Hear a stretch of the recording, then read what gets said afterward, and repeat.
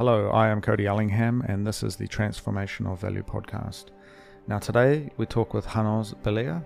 Hanoz is the founder of the Altruist, which is a dedicated Bitcoin education and community space based in the Auckland CBD. Now a friend of mine actually sent me a photo of this and said, Cody, you need to check this out. And I reached out to Hanoz and I thought, wow, this is incredible. I didn't believe that we actually had a dedicated Bitcoin space in New Zealand, but Hanoz has done a really great job setting this up and putting himself out there. And I think really the story over the last year has been about more and more Bitcoiners meeting in real life, interacting with each other, building those connections, and helping strengthen the Bitcoin community in New Zealand. So I think this is a really great project and a thing that I think we can all get behind. I talked with Hanoz about his motivations to start the space, some of the work that he's doing there, and some of his thoughts around the future of Bitcoin in New Zealand. So it was really a great chat. I do hope you enjoy the episode. If you'd like to support the show, please consider streaming some sats via your favorite podcasting 2.0 platform. Otherwise, on to the show. Trying to justify to people why I've got like facial bruising. That's not meant to happen at jiu-jitsu usually. No, it was a loose leg from, I don't even know what it was, but I think it might have been a foot or something, just kind of like, flying around. So it's good though, kind of keeps it real. But how you been anyway, man? Pretty good. Yeah, just been waiting for the sun to come out over here. It's been all rainy, as you probably know, but today's looking all right, starting to come together. Did your school, the Altruist, did that get affected by the flooding at all? Fortunately not. Everything seems to be all right at the moment. Yeah. I've got a apartment building above me, so there is people living there, so I think they would prioritize keeping it in decent enough condition so they can all continue their lives. Yeah. As for normal. Yeah. Nice. Nice. Right in the city centre as well. So I think the drainage and all that is pretty in good condition. Yeah, last time I was in Auckland, that area on Albert Street is nearby where I think they're building the new train station, right? A little bit further along from that. Yeah. Well, I'm actually basically right in front of that, where that construction's happening at the moment, across from the High Court, which I did hear had some issues, the High Court building, with some of the flooding on the other side, but yeah, I'm sure they'll get that sorted. No, that's all good. But look, my sort of discovery of the Altruist and your Bitcoin school in Auckland really stems from a friend of mine sent me some photos. He was walking down Albert Street in the central city of Auckland, and he sent some photos. He's like, Cody, check this out. And I saw some like Bitcoin logos and some really cool merchandise and stuff through the door. I think it was closed on that day, but my buddy just sent me some photos, and then I checked it out on Google Maps, had a look around, and I thought, man, this is amazing. This must be the first dedicated Bitcoin space in New Zealand, and I hadn't even heard about it until now. It's really exciting. I mean, how did it all start? Where did the idea for the Altruist come from? Should we give that friend a shout out first? Do you think he'd like that? Yeah. Ian knows who he is, but okay. Okay. Yeah. I wonder if he's been in yet. But yeah, no. So basically, for me, it was that exact process. It was like once I'd figured everything out about Bitcoin, or as much as I thought was kind of the main parts of it, I felt like, wait, why isn't there somewhere in our country where people can go and learn about it in person? And I felt like it was about time that something like that was around for people who are maybe a little bit uncomfortable learning online, and they needed something like that. And then at the same time, just to be there and to show the community that it is real. It's not just on your screens, and be in their faces on their way to work every day and just in their daily lives like that. Yeah, how long has the Altruist been around for? So I opened up the place in August of last year, 2022, and since then just been building it up slowly with more content, more products, and different sort of ways to encourage people to participate in the network and that sort of thing. Increasing the education side of it too, with what we present and that sort of thing. But yeah, really just as and when I have the funds to add more to it, then just putting that in, and growing the space. I really like that. So How would you describe it though? Like, would you describe it as an educational space, a community space for Bitcoin? Like what, or is it all of these things? Like, how do you frame it for people?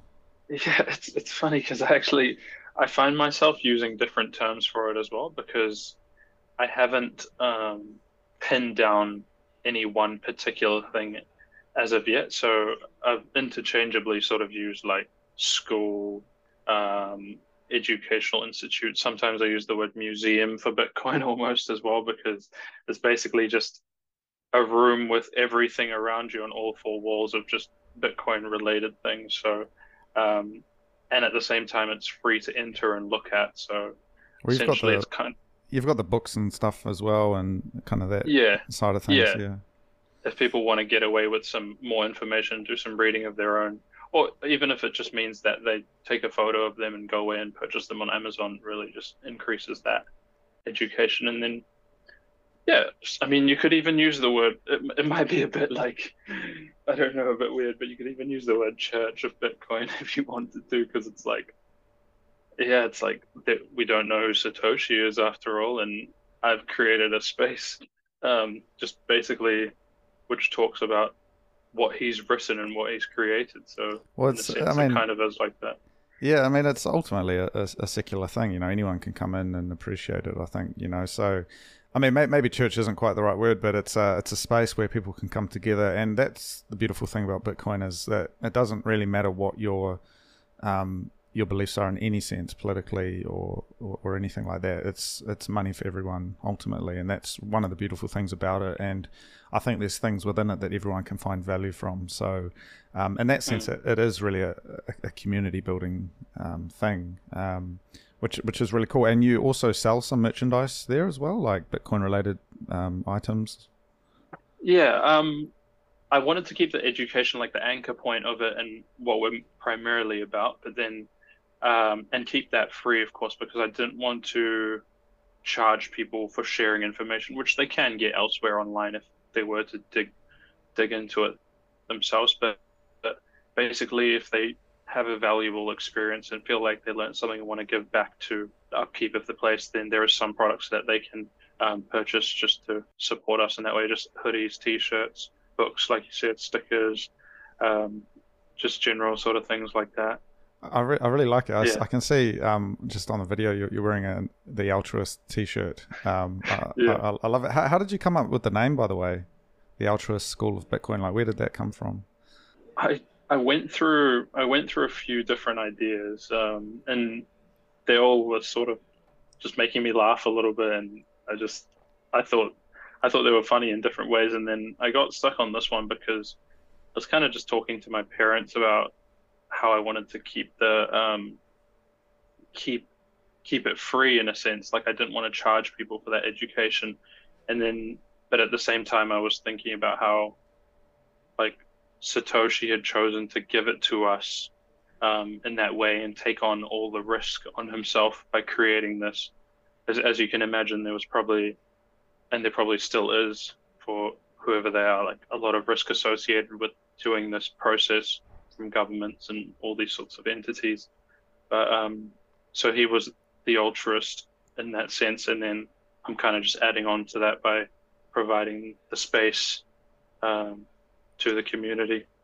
I really like that. It's something that I've talked to other people about, is this way that Bitcoin thinking changes you, and the altruism that you just said. Like I really feel that is something that you can feel from Bitcoin. Like it's part of the kind of the culture, and it's funny because it's on paper it's supposed to be the opposite, right? It's supposed to be incentives align, it's greed, it's these things that mean that the system hardens and is able to overcome any attack. But at the same time, because of the fundamental principles of the way it works with sound money, it promotes, I think, a certain kind of human goodness to emerge, which in the fiat world is extinguished and is, it's not a successful way to operate. And so the ability of doing things like value for value where someone provides you value and you're able to compensate them by sending some sats. That just doesn't really work, in the fiat world, especially online. Whereas in the Bitcoin space, it's like a lot of it is open source. A lot of it is that kind of altruistic development in many different ways, but it always kind of comes back, and it seems like it's a very cohesive ecosystem. Very it's sort of it self-reinforces through that process. Yeah, I think like a lot of other things, its strengths and its weaknesses kind of tend to be the same in a way. Like you'll hear people generally say like it's used by criminals, and if you really think about that, what that really means is that it's basically available for anyone to use, because criminals at the end of the day are just people, and that just means the system is available and open to everyone, and it doesn't discriminate in that way. So although it might be seen as a weakness that criminals can use it, it also means that anyone who has access to the basic requirements needed to get on board can use it at the same time, similar to obviously like cash previously, which also criminals did use. So yeah, I mean, what I love about being able to have longer conversations like this as well is, I mean, really being able to dive into what you mean by that, because I think the knee-jerk reaction, kind of clutching the pearls, is that, oh, it's going to be used by bad people. But really, the things get used in all sorts of ways, and by having a label for someone to be, say, someone's a criminal, what does that mean? Because we maybe have an idea in our mind of what a criminal is, but a criminal can also be someone who's simply not happy with the way the government's doing something. And the way the world is kind of heading is increasingly towards this surveillance state, this every facet of our life being broadcast to centralized government systems and all of that stuff, which we've seen kind of increasingly over the last few years. And so all you kind of need to do at this point is say the wrong thing, and you're on the wrong side of it, and you can have your bank account shut down, you can have your ability to do anything shut down. And so there's this kind of argument. It's like, well, what do you do in a situation like that? You're pretty much stuck, and you're locked out of doing anything if you don't have a bank account, for example. Yet that's exactly where we're heading, and Bitcoin simply provides a way around that, unencumbered by the opinions of increasingly totalitarian governments globally. Which sounds a bit heavy. Yeah, well, you're right, because especially in terms of like trade, which we're talking about really, is that there is two sides to every transaction, and whatever transaction it is that we think of as an example, who really is the criminal, right? If it's like the drug dealer, there's someone purchasing the drugs. If it's someone selling a weapon, it's someone buying a weapon, So in a sense, both of these people can be seen as criminals, but at the end of the day, it comes down to each individual and their values and where they draw the line on different things.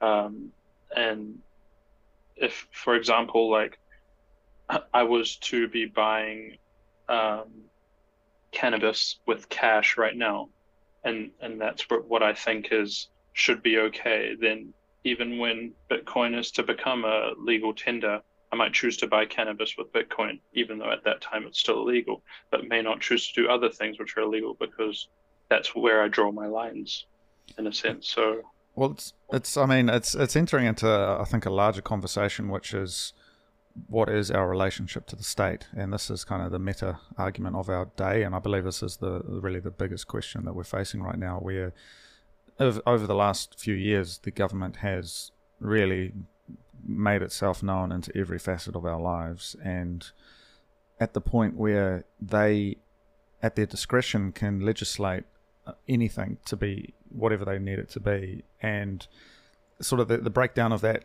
democratic process where there's a push and pull. It's sort of like, well, we're just going to go ahead and do this anyway, despite the fact that the public aren't really for it. And so that creates, I think, a situation like well, pretty much the genesis of Bitcoin emerged from that era, but we're just seeing that increasingly today, where there's just so much out there that you kind of end up self-censoring yourself. You don't say stuff publicly. And I know for certain that these conversations you and I are having now, a year or two ago, I would have been more reluctant to do it, because I'm like, well, it seems like it's not okay to talk about these things, but I feel like that is a situation where the world starts turning into a much worse place when you can't have free and open discourse about ideas, and at least just talk about it, Mm. Yeah, I think there's a lot on that side of it. I don't personally use the premises to get into anything like political as such, on any of it, because it's such a wider subject, and I'm not unhappy with the government or anything like that. Personally, for me, it's more so,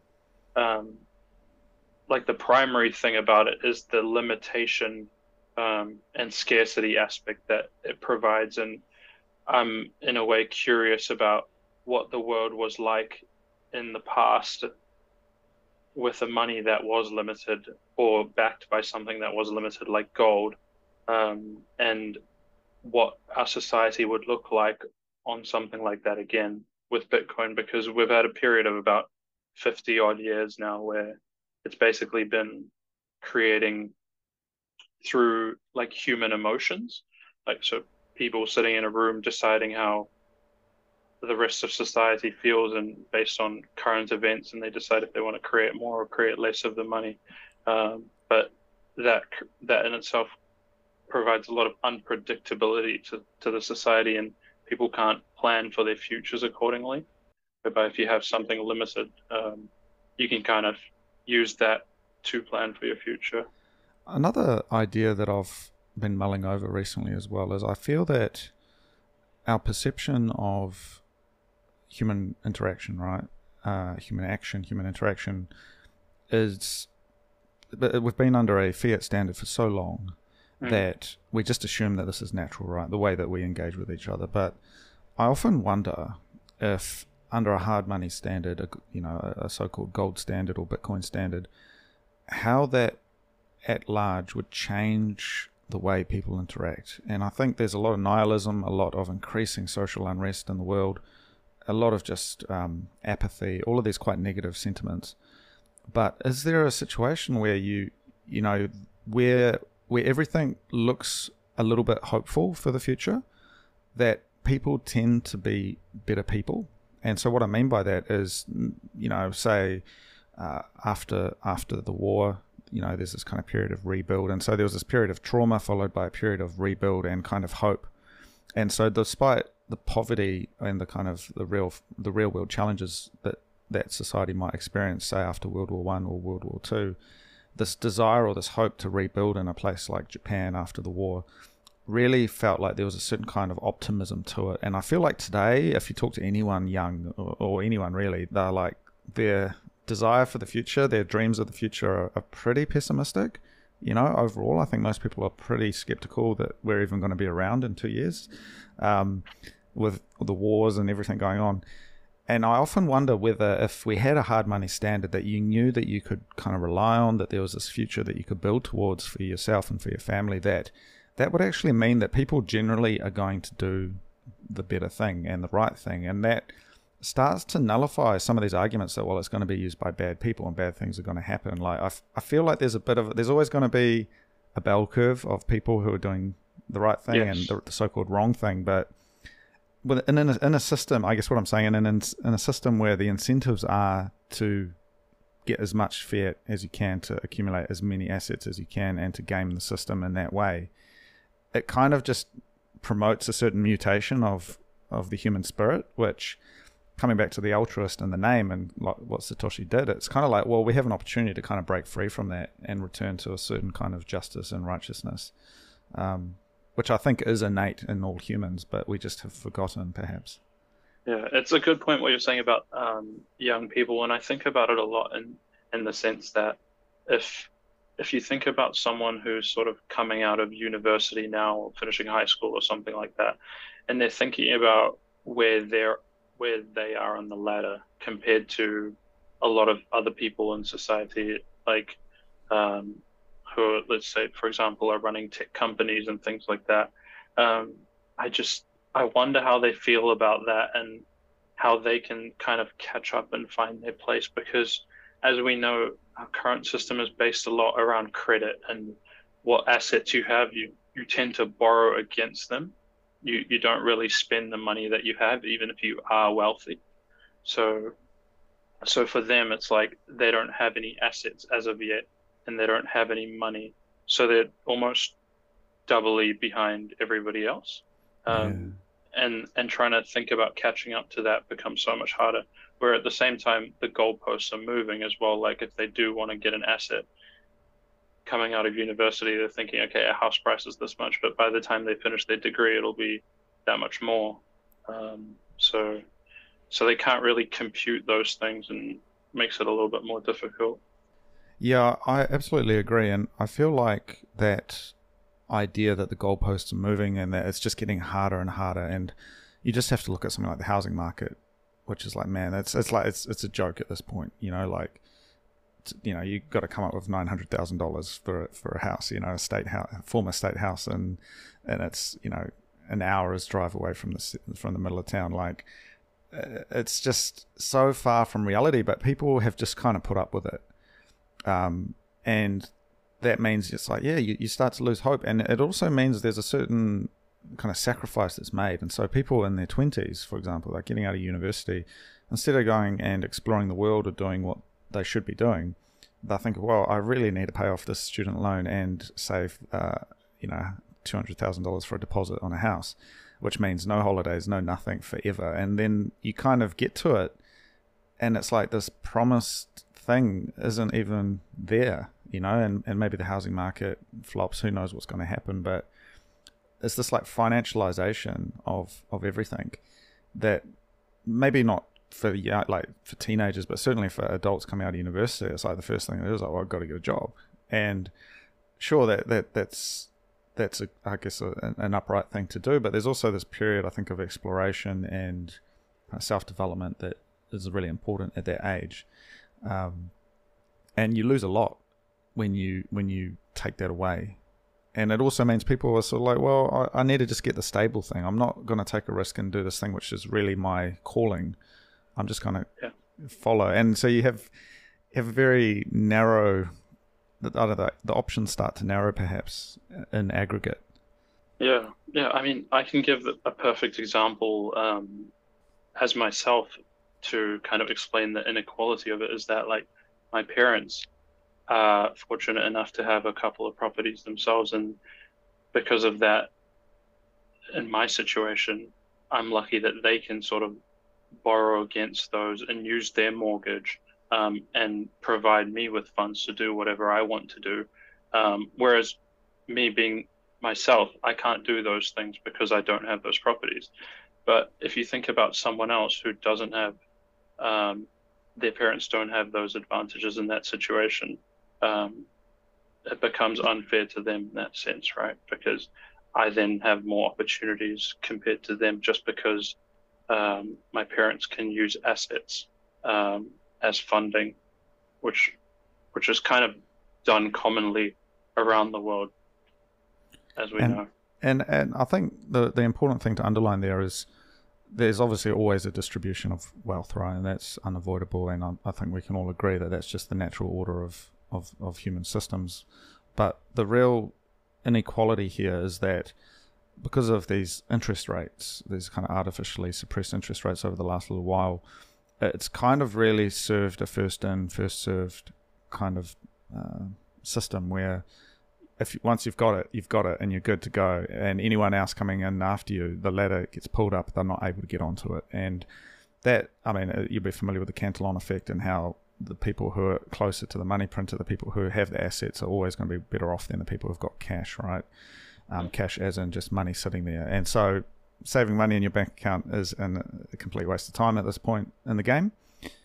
But the alternative to that is, even if you've got someone who's in quite quite a poor situation. If their money is growing at just the same rate as anyone else's, and that is the best place for the money to be, it's not more effective to put it into housing or into the stock market. If cash money in the savings account is the place to put the money, everyone's money is growing at the same rate, it changes the game a little bit. And so you can be, and when I've traveled, you've got people, driving taxis in Bangkok or whatever, and someone like that being able to just put away a little bit, even if it's tiny compared to what someone would expect, say, in New Zealand or in another country, it still is on the road to good.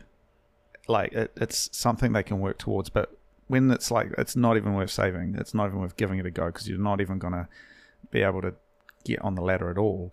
That's where I think those negative social things come in a bit. Like, you might as well just not even play the game at that point. Yeah. It's kind of like the association of money with time, and on a day-to-day basis, we think that nothing's really happening. But when you look at it over that long term, you kind of realize like how much is changing and that sort of thing.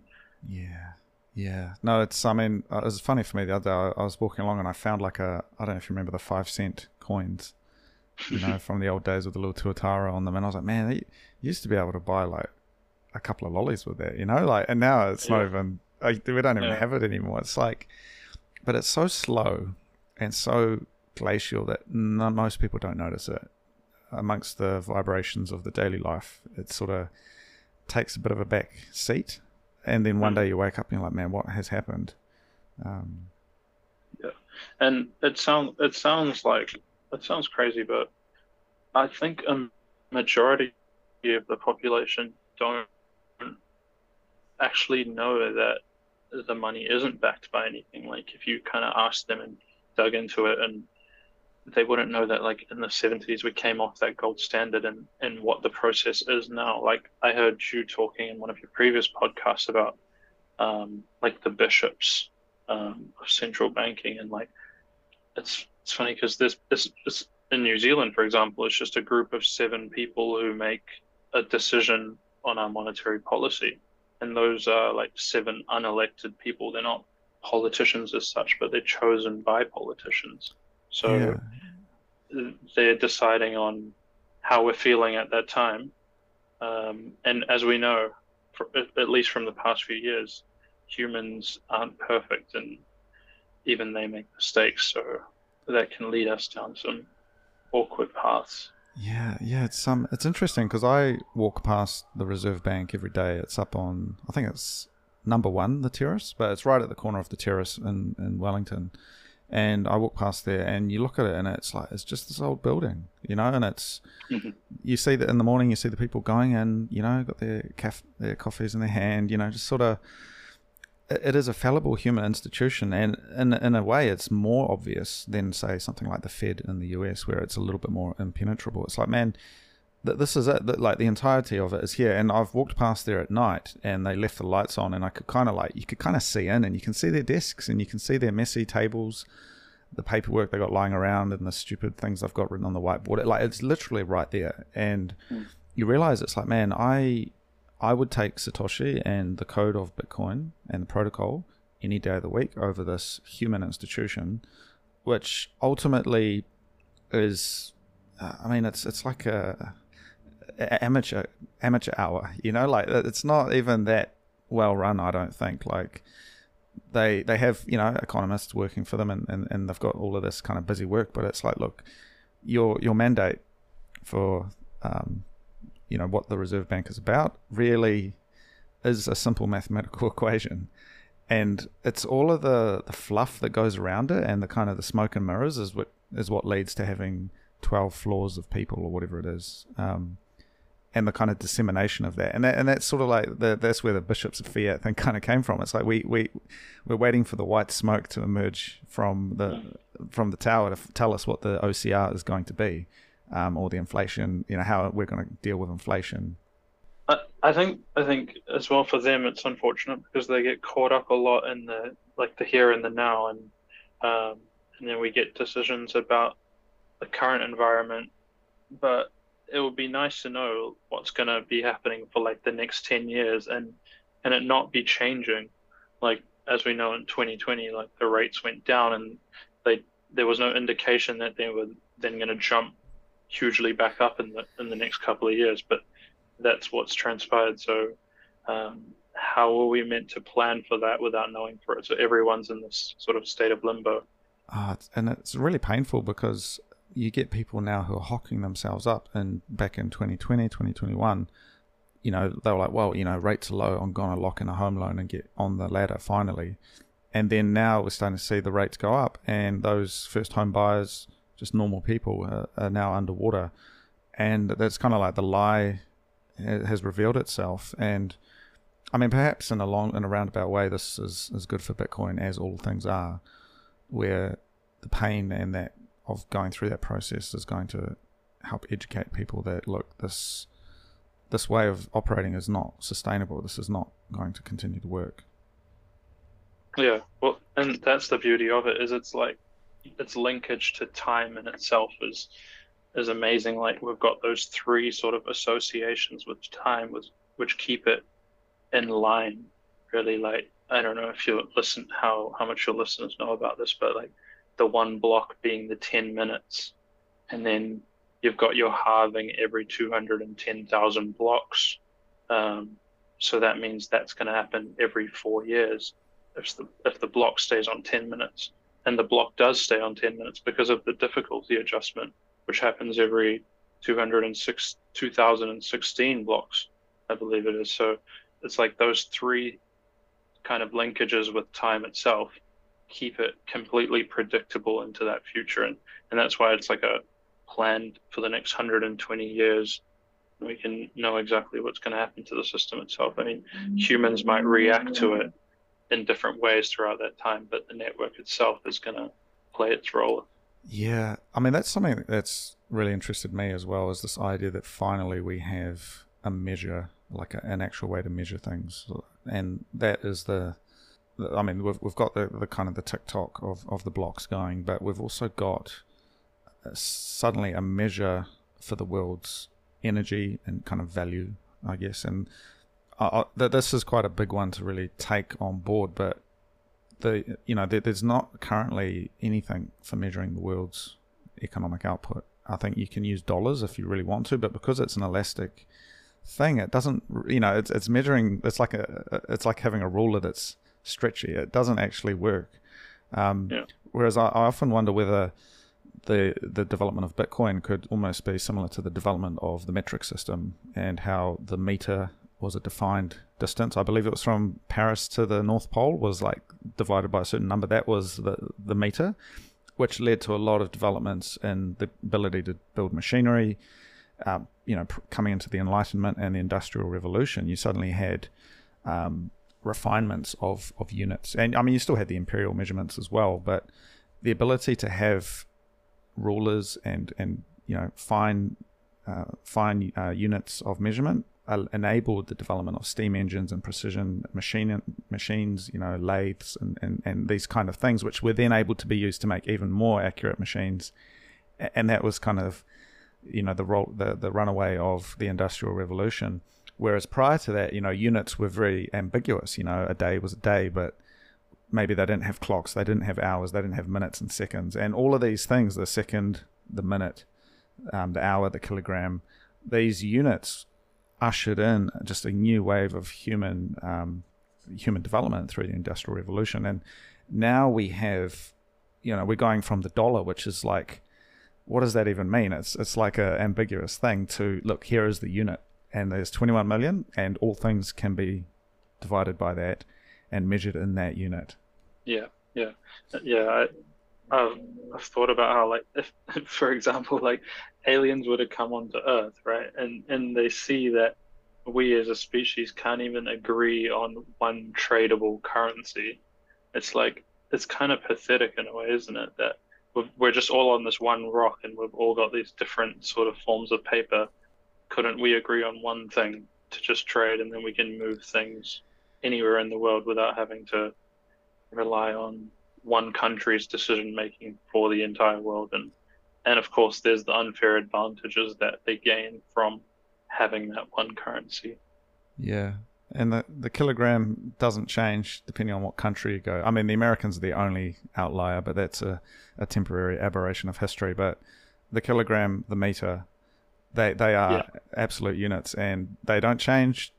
Every 2 months or every 3 months, they don't change depending on where you go. They are absolute, and I agree. Like value, the measure of value. I mean, that's probably the most important one, and we still don't quite have. Well, we have it now, but it hasn't disseminated yet. It's an interesting thought. yeah, yeah. That's a big one for me to kind of for people who come into the altruist space is kind of just make sure they leave with that one part about the satoshis in the Bitcoin as well, because it's really surprising how many people don't know what that unit of account is or how many there are, and just so they know, once you tell them that there's 100 million of them in one Bitcoin, and each of those is essentially a tradable unit. I think that's a really important factor for them to know, so they can do their own thinking with that, and come up with their own sort of ideas of how that would work. Diving into that a little bit, I'd be interested to know a little bit more about your approach to talking to people who don't know much about Bitcoin. And so you're able to divide a Bitcoin into 100 million sats, and you don't have to buy the whole thing. You can just buy a little bit of, maybe 50,000 sats or whatever. And that granularity is something that, as you say, people might not be aware of. But what other really key takeaways do you think are important when you're trying to share the Bitcoin story with people and kind of educate them? Yeah. The first thing is definitely getting out whatever that they may have heard about Bitcoin, um, just out of their heads first, and clarifying what of that is correct and what's not, and just kind of clearing those things up. And then from there, we can sort of start plugging the gaps. Um, but yeah, so on the wall, what I have is kind of a separation of the three aspects of money. Like you've got your unit of account, store of value, and medium of exchange, and just defining how Bitcoin fits into all of those, um, for our system. So because if they can go away with that, then essentially they can kind of start doing their own thinking about, in terms of their lives and how they see society, what would be the impacts of having a type of money like that and how it would work. So making sure they know the 100 million satoshis in one Bitcoin, and then that there's going to be the 21 million. So that leads into the sort of store of value part, and how that uh, halving is going to happen every 4 years, which is going to increase the circulation, throughout time until we reach that 21 million, and kind of pointing out where we are in that timeline at the moment. And then, of course, just pointing out the medium of exchange side, which is the transactions happening in 10-minute blocks, and how those take place on their wallet and things like that. And just the fact that we have been in this for about 14 years now, over 5,000 days, and the average transaction time across the network in that time is something like 9.5 minutes. So it's a very accurate process that's been created, over a long period of time. It's pretty compelling. Do you think it's important to educate people about well, first, so two things. Do you think it's important to educate people about things like layer 2, lightning, that sort of thing? And then do you also think it's important for people to get their hands on some Bitcoin and to start engaging with it, instead of making it theoretical, actually saying, look, here's some sats, here's an invoice, try paying it, that sort of thing? What are your thoughts on that? Um, I do think lightning's really important, but I think it can be scary for people, especially if it's that first step on the ladder, trying to understand that too. But I think if they have that first interaction with Bitcoin, and maybe they purchase some on the main chain and hold on to that for a while, and look at how that moves through time, then they can kind of, within maybe 6 months or so, they might be ready to kind of start understanding Lightning then at that point, and make a move on to that. But like you said, about the second part about getting some Bitcoin, I do get the question often, as you can imagine, like, oh, how much should I buy, or when is a good time to buy? But obviously, it it's very different for everyone because everyone's value of money at the moment is different depending on how much they have. But I think a really simple way of just defining that and making sure it's applicable to everyone is if you just take all the sats that there are going to be in the world, which is like the 100 million times the 21 million, and that's all that can ever be in the system, and you just divide that by what we now know is 8 billion people in the world as of a few months ago.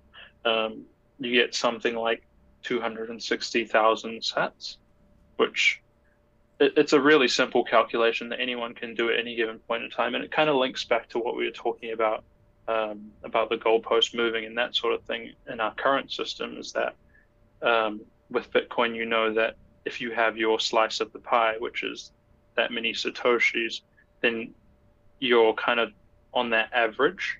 You're sitting on that line of average, or if you have more than that, you're above, and so on.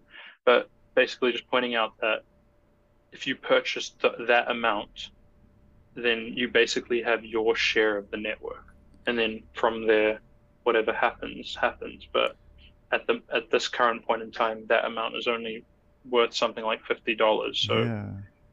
the worst that can take place is it goes from 50 to zero, and the best that can happen is who knows what. So Well, yeah, I like it. $50. Yeah, that makes sense, and that's like I think a good amount to get started with. It means if you were to buy it on the base chain, it's you're not going to lose too much to transaction fees or anything like that. That's a really cool idea. I mean, the other idea that someone mentioned to me was the idea of the Satoshi millionaire as well. So a little bit more than that, but thinking in that sense of getting a million sats, which should be achievable for most people if they put a little bit away. It's definitely not unachievable, and it sort of promotes people to start, once they hold it, it's no longer about whether it's a good idea or not, it's about learning more. And I think that's often the barrier to entry, and I've found it myself talking to people. It's like they're very reluctant to even engage with it, and at that point it's kind of like, well, you can lead a horse to water, but you can't make it drink. And so it's like you either have a wallet and you're self-custodying some Bitcoin, or you're not. And if you're not, then no matter how much I try and convince you, it's still, there's quite a huge gap. But I think once you've got it and you've seen the transaction happen, there's something quite primal about that, where it fires off some synapses and neurons, and you think, well, actually, wow, you just sent me that, or I just brought this Bitcoin, and it works. It actually works. I think that can be quite a powerful thing to witness. For the first time, certainly. Yeah, definitely. I wish I could experience that again for the first time. I think I remember it being pretty cool.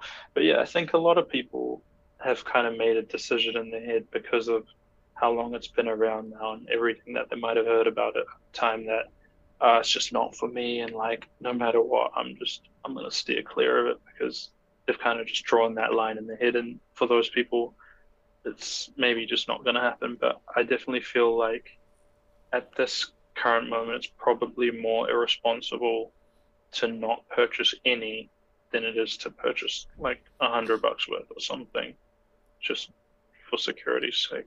Yeah, and I think that's why I really respect what you're doing with your Bitcoin space in Auckland, the Altruist. Like having that available as somewhere people can go to discuss these ideas. It feels like it's the right time for it, and I feel like these things are happening.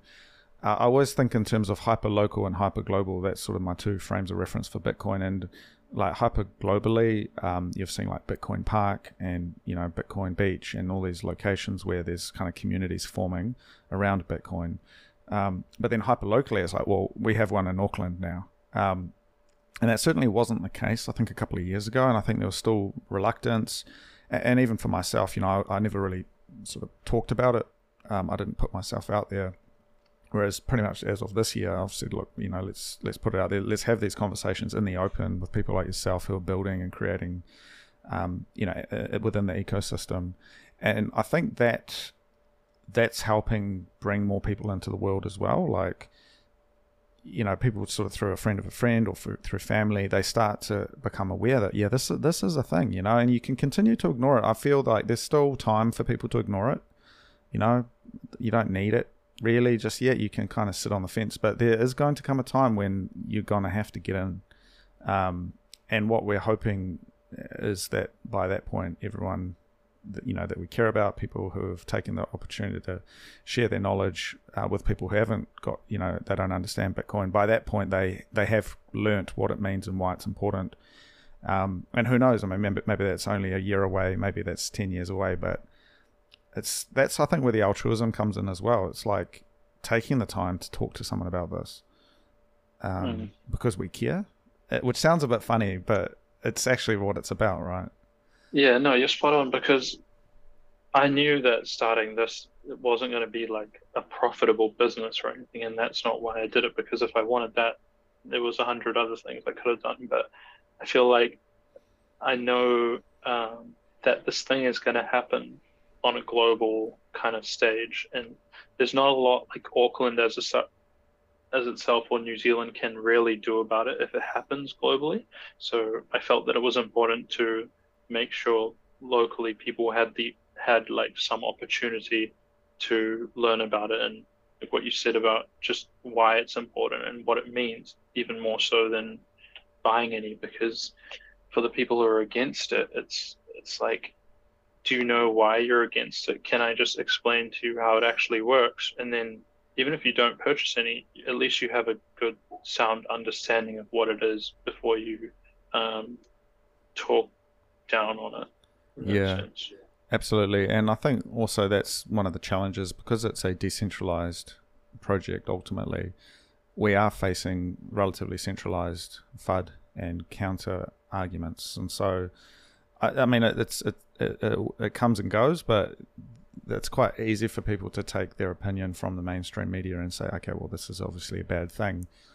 Clearly, though, that they're not telling the truth, and I think the cat's out of the bag for most people that there's an agenda going on there, but I think a lot of people still have a bit of an innate trust for these legacy institutions, and that's hard to deprogram that. Like you can try and it's still you're not really getting through to people, and I think that presents a real challenge, because Bitcoin is decentralized. You hear about it from a friend or a family member, whereas the centralization of the anti-Bitcoin narrative, which is coming through your television, through the internet, through news websites, that's a lot more aligned. Like I feel like they've got their talking points, and then your friend who's into Bitcoin, they've got their talking points. It's like, well, who do you trust?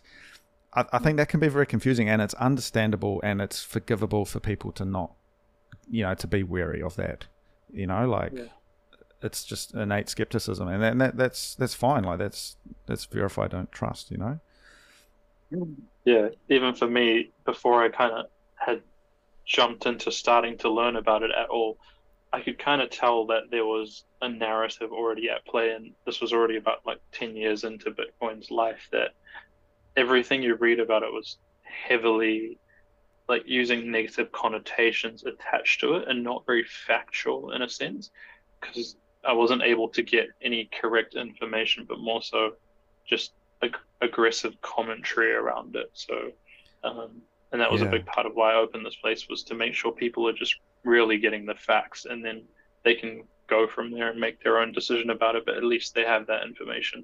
I like that. I really like that approach, Hanoz. Like having the ability to provide the facts and the information, and then people, and this is where Bitcoin thinking comes in. It's like verify, don't trust, right? You can go and do your research. Like, look, just download Bitcoin Core, download the node. You can go and verify for yourself. Satoshi, here's the Genesis block, blah blah blah. Like it's all there. And that, I think that's where the thinking kind of comes through, right? And so providing a space where people can come in and learn about that is really important. And to your point about the narrative, I think that's also, and there's an increasing awareness, I think, that there is an agenda to the way things are spoken about in the mainstream media, and being able to read that is almost a skill. Like being able to read a headline and feel and understand the narrative that they're trying to carve, which if you're just taking it like raw, you're like, oh, well, that's the truth. It's like, no, you really have to start questioning what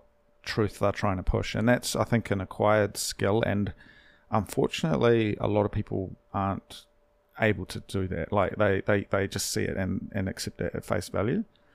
Whereas I think perhaps what we might see with younger generations actually coming up is that naturally, because of everything that's kind of increasing over the last few years, they've got more of an ability to read that, perhaps. I don't know, but being able to entertain different truths at the same time. Yeah. I think it's about like picking out words that aren't necessary in a headline or in an article, and they're someone's opinion rather than the actual information. Get rid of the adjectives, eh? Just cross them out.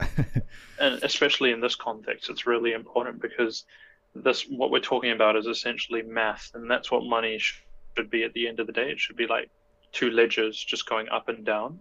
There shouldn't really be something in between moving that, and that's why I personally feel like the price of Bitcoin it's like the last metric we should be using, because that's really just our as humans impact on it and our perception of it. Because when the price was at 60,000 and when the price is at 20,000, it's the exact same product that the network's offering. You're still getting one of the same thing, but you're paying $40,000 less for it. So it's just how you perceive it at that very moment in time. And what the network has chosen to do is just produce those blocks every 10 minutes. And if it continues to do that, it's doing its job, and everything else is just our perception.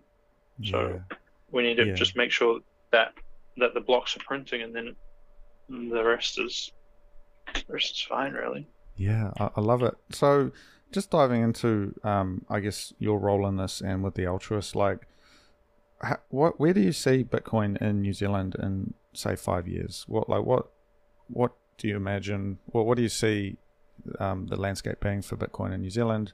Do you feel we might be on a Bitcoin standard by that point? Like, share your thoughts on that, please. I think the first thing we need to do is create what they call like a de minimis amount that you can spend without having to create a taxable event. And I personally feel like this might be like the number one obstacle that's stopping us moving forward for individuals and for businesses. Because at this current point in time, if I was to buy something from a business in Bitcoin, altogether for me and the business, there's going to be 4 separate taxable events. So there's like the GST, there's the income tax, and then the business is going to pay a capital gains tax on the Bitcoin, which we know takes place. And if they're a business, they're going to have to do that because everything's open.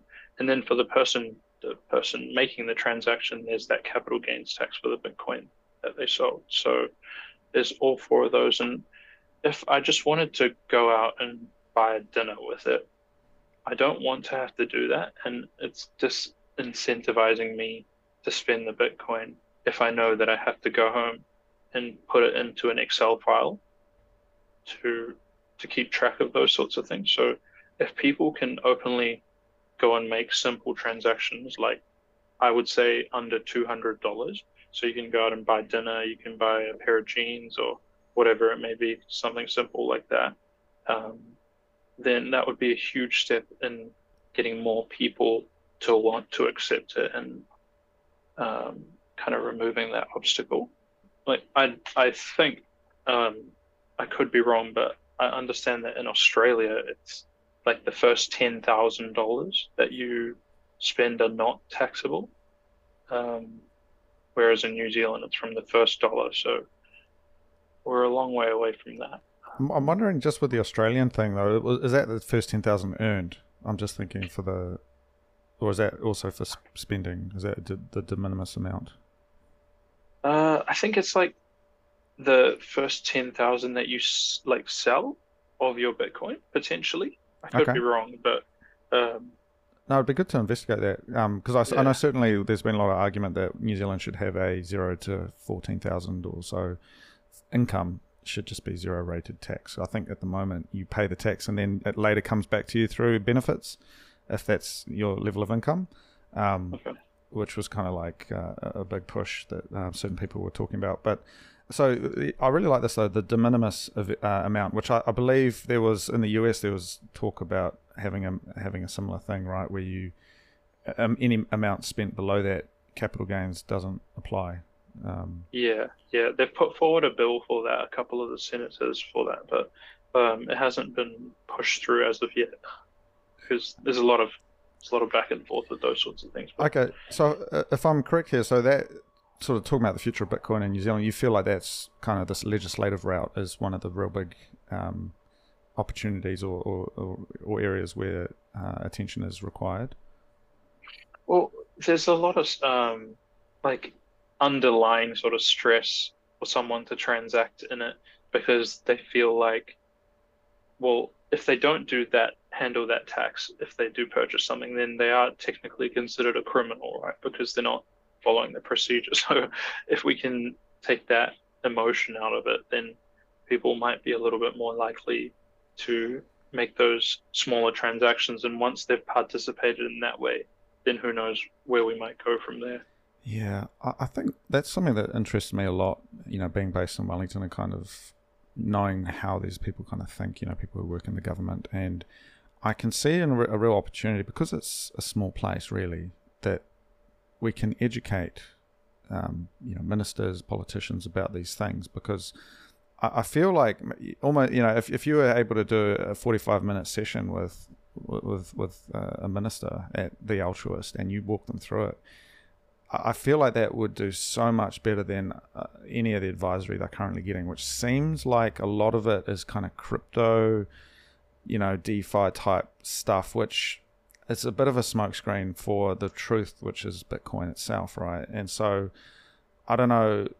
I mean, that's just another great thing about you running this space and that I respect is that you could probably, you could make that happen. And you could say, look, this is Lightning, this is how it works, this is how payments will work. But, the real challenge is because the capital gains, this isn't going to be useful right now. But if we could have a de minimis amount, then anyone could use this and New Zealand could become a leader with this technology, just like we led with FPOS. New Zealand was like one of the first countries to do FPOS. Yeah. So that would be one way I would say to make like smaller transactions easier to use, and then potentially another way might be that we do it geographically. Like for example, if we were to say, let's say in Queenstown, we make Queenstown a location where people can spend Bitcoin without any capital gain. So the business doesn't need to worry about that. The individual doesn't. So people are kind of going on holiday and they can do this fun way of transacting in a new way. And we can use that as kind of like a sample for the rest of the country and see how something like that works. And then people who own Bitcoin all over the country might go down to Queenstown and participate in the economy just because they want to be a part of this event in a way. And all the businesses are kind of working together on how they can make it easier for their customers and that sort of thing. I really, really like that. It's kind of like El Salvador or something, really, isn't it? It's like a small location. It's like a little test. Queenstown works really well, I think, as well, because it's a small place. It's a destination for high net worth individuals, for tourists, for everyone, right? Its economy is driven a lot by that tourism sector, and because New Zealand is a relatively small country and the government is quite accessible, I could imagine a situation where it's not layers and layers of bureaucracy. Like there's still going to be a bit of red tape to get something like this over the line, but kind of a Bitcoin beach type situation. And I know certainly Rob and a few others from the Accept Bitcoin project are really in Queenstown that they've got more and more people on board. There's a couple of restaurants and bars and stuff now accepting Bitcoin. I think there's more than there is in Wellington, perhaps even more than Auckland. Just because of the work they're doing, and because it's that small community, they're able to kind of get a network effect going. And so I really love that idea of like a zone where you could spend Bitcoin and it all just works as a pilot program. And it's kind of what New Zealand needs as well. I mean, tourism took a big hit during the whole lockdown period, and I don't know. I mean, it's starting to bounce back, but what's the attraction? I mean, if you can capture if you can make something really special, go to Queenstown, but you can also do this Bitcoin thing. I mean, that would be amazing. Could you imagine like marketing that, like actually properly on the international stage? You've got this like one of the most beautiful places in the world where people love to come from all over the world, and they can spend this currency that they've acquired over time and really spend it in a way that is going to benefit them at the end of the day. And it's very unlikely we're going to see it used for sort of detrimental activity down there. It's just going to be for personal kind of enjoyment. So I think it could be a really fun way of doing it. We'll see. Yeah, no, I really like that, and I think that's where I start to think, well, man, these are things that we need to start working towards, and what you're doing, and what many other people in New Zealand are starting to do. It's like we're building a foundation to be able to launch this because it's decentralized. It's hard because it's not like one company saying let's do this in Queenstown. It's like multiple individuals, multiple companies, multiple people trying to organize things, which is kind of ultimately it's a bit slower than it would be if it was centralized, but it's more robust, I feel. I mean, just going back to what you said about like having ministers in there and talking to them about it. One of the things that really kind of got me pushed in the direction of wanting to educate more people was the inquiry into crypto assets that the government undertook in 2021. So this was in August 2021, where they asked the public for their opinion on crypto assets. Basically, the good, the bad, and the ugly. Everyone could say whatever they wanted. And we have, as of yet, not received the results of that. So there was a couple of professionals who wrote a report based on everyone's opinions. I did get the chance to speak to one of them, and they've submitted their report at the end of last year. However, the team who's running that from Parliament side has, as of yet, not done anything. That's more than a year and a half ago, and now we're receiving another inquiry, essentially, from the Reserve Bank talking about how we feel about these things. So before we've even received the results of the last one. So it is moving pretty slowly and not with a lot of action, which can be kind of frustrating. But that was a big part of why I wanted to just be there and kind of help to push that along.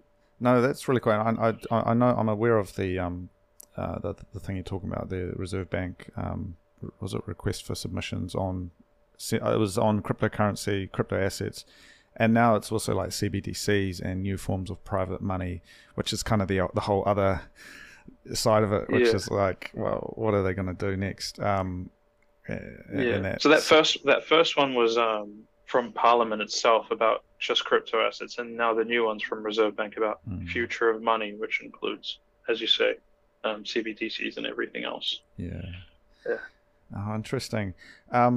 Well, look, I think that's and it's really good. I think you are really well spoken, and like having, I think, a voice that's coming at it from that sort of holistic angle is very important. So I'm interested with the Altruist and the space you've got there. I mean, how can people find out more? Like, what's the best way to connect with you to come to the space? I mean, like, what was the address? Can people just walk in? Like, tell us a bit about that. Yeah, so the absolute best way is definitely just to come in and feel it for yourself. We're at 74 Albert Street in the city, right across from the district court. In Auckland, and yeah. So I'm there pretty much Wednesday to Saturday for people to come in, discuss things, see the space, that sort of thing. But if you're not in Auckland, you can give us a follow on the Instagram page where we post a few different things and things like that. So that Instagram, just increasing that conversation. The Instagram is the Altruist School, right? That's right. Yeah. And I'll link it in the show notes. But I really love your Instagram, by the way. I think you're doing a bit of a scavenger hunt. You got some sats hidden around the city, right? In certain places. Is that you got like a QR code sort of hidden somewhere, or how's that working? Well, actually, so it's kind of a twofold thing. The first part of it was to kind of just increase the awareness and the marketing for the space, and gain some followers that way. And the other side of it is just to teach people how private keys work, because what I'm doing is putting the private keys on the token which is being hidden, and then they can find that and use those keys to upload it into a wallet themselves. So in a sense, kind of figure out how that works for themselves as well. Yeah. That's really cool. Yeah. I mean, you're learning the fundamentals through, and it's a bit of fun, right? It's Yeah, and just engaging people and getting them to get out and about into the city and that sort of thing. Yeah. Is there anything that you need or anything that you're after to help enable your work with the space a bit more? Like, is there anything from the community that you think would really help in terms of a collaboration, or I guess, yeah, anything like that? So at the moment, the next sort of project I'm trying to get up and running is a website for the space, just so I can lead more people to it through like SEO and that sort of thing. So I'm personally not a developer myself or anything like that, but if someone was interested in helping me create a website and get that up and running, it would be awesome. Okay, well, you happen to be talking to a web designer, so amongst other things, I wear many hats, but we will take that talk offline, and we'll talk about a website for you. But look, I'm really excited, and as I said, when my friend Ian sent me these photos of your space, I thought, this is amazing. I got to chat to Hanoz and learn more about the space. But yeah, I'll post the details in the show notes, and hopefully send a few people your way. Hopefully we can catch up and do an in-person talk, either in Auckland or in Wellington, and hopefully just continue these discussions. But yeah, really respect the work you're doing, and I think it's great. Absolutely. Thanks so much for having me. It's been a pleasure. No, thank you. All right, see you later. Take care.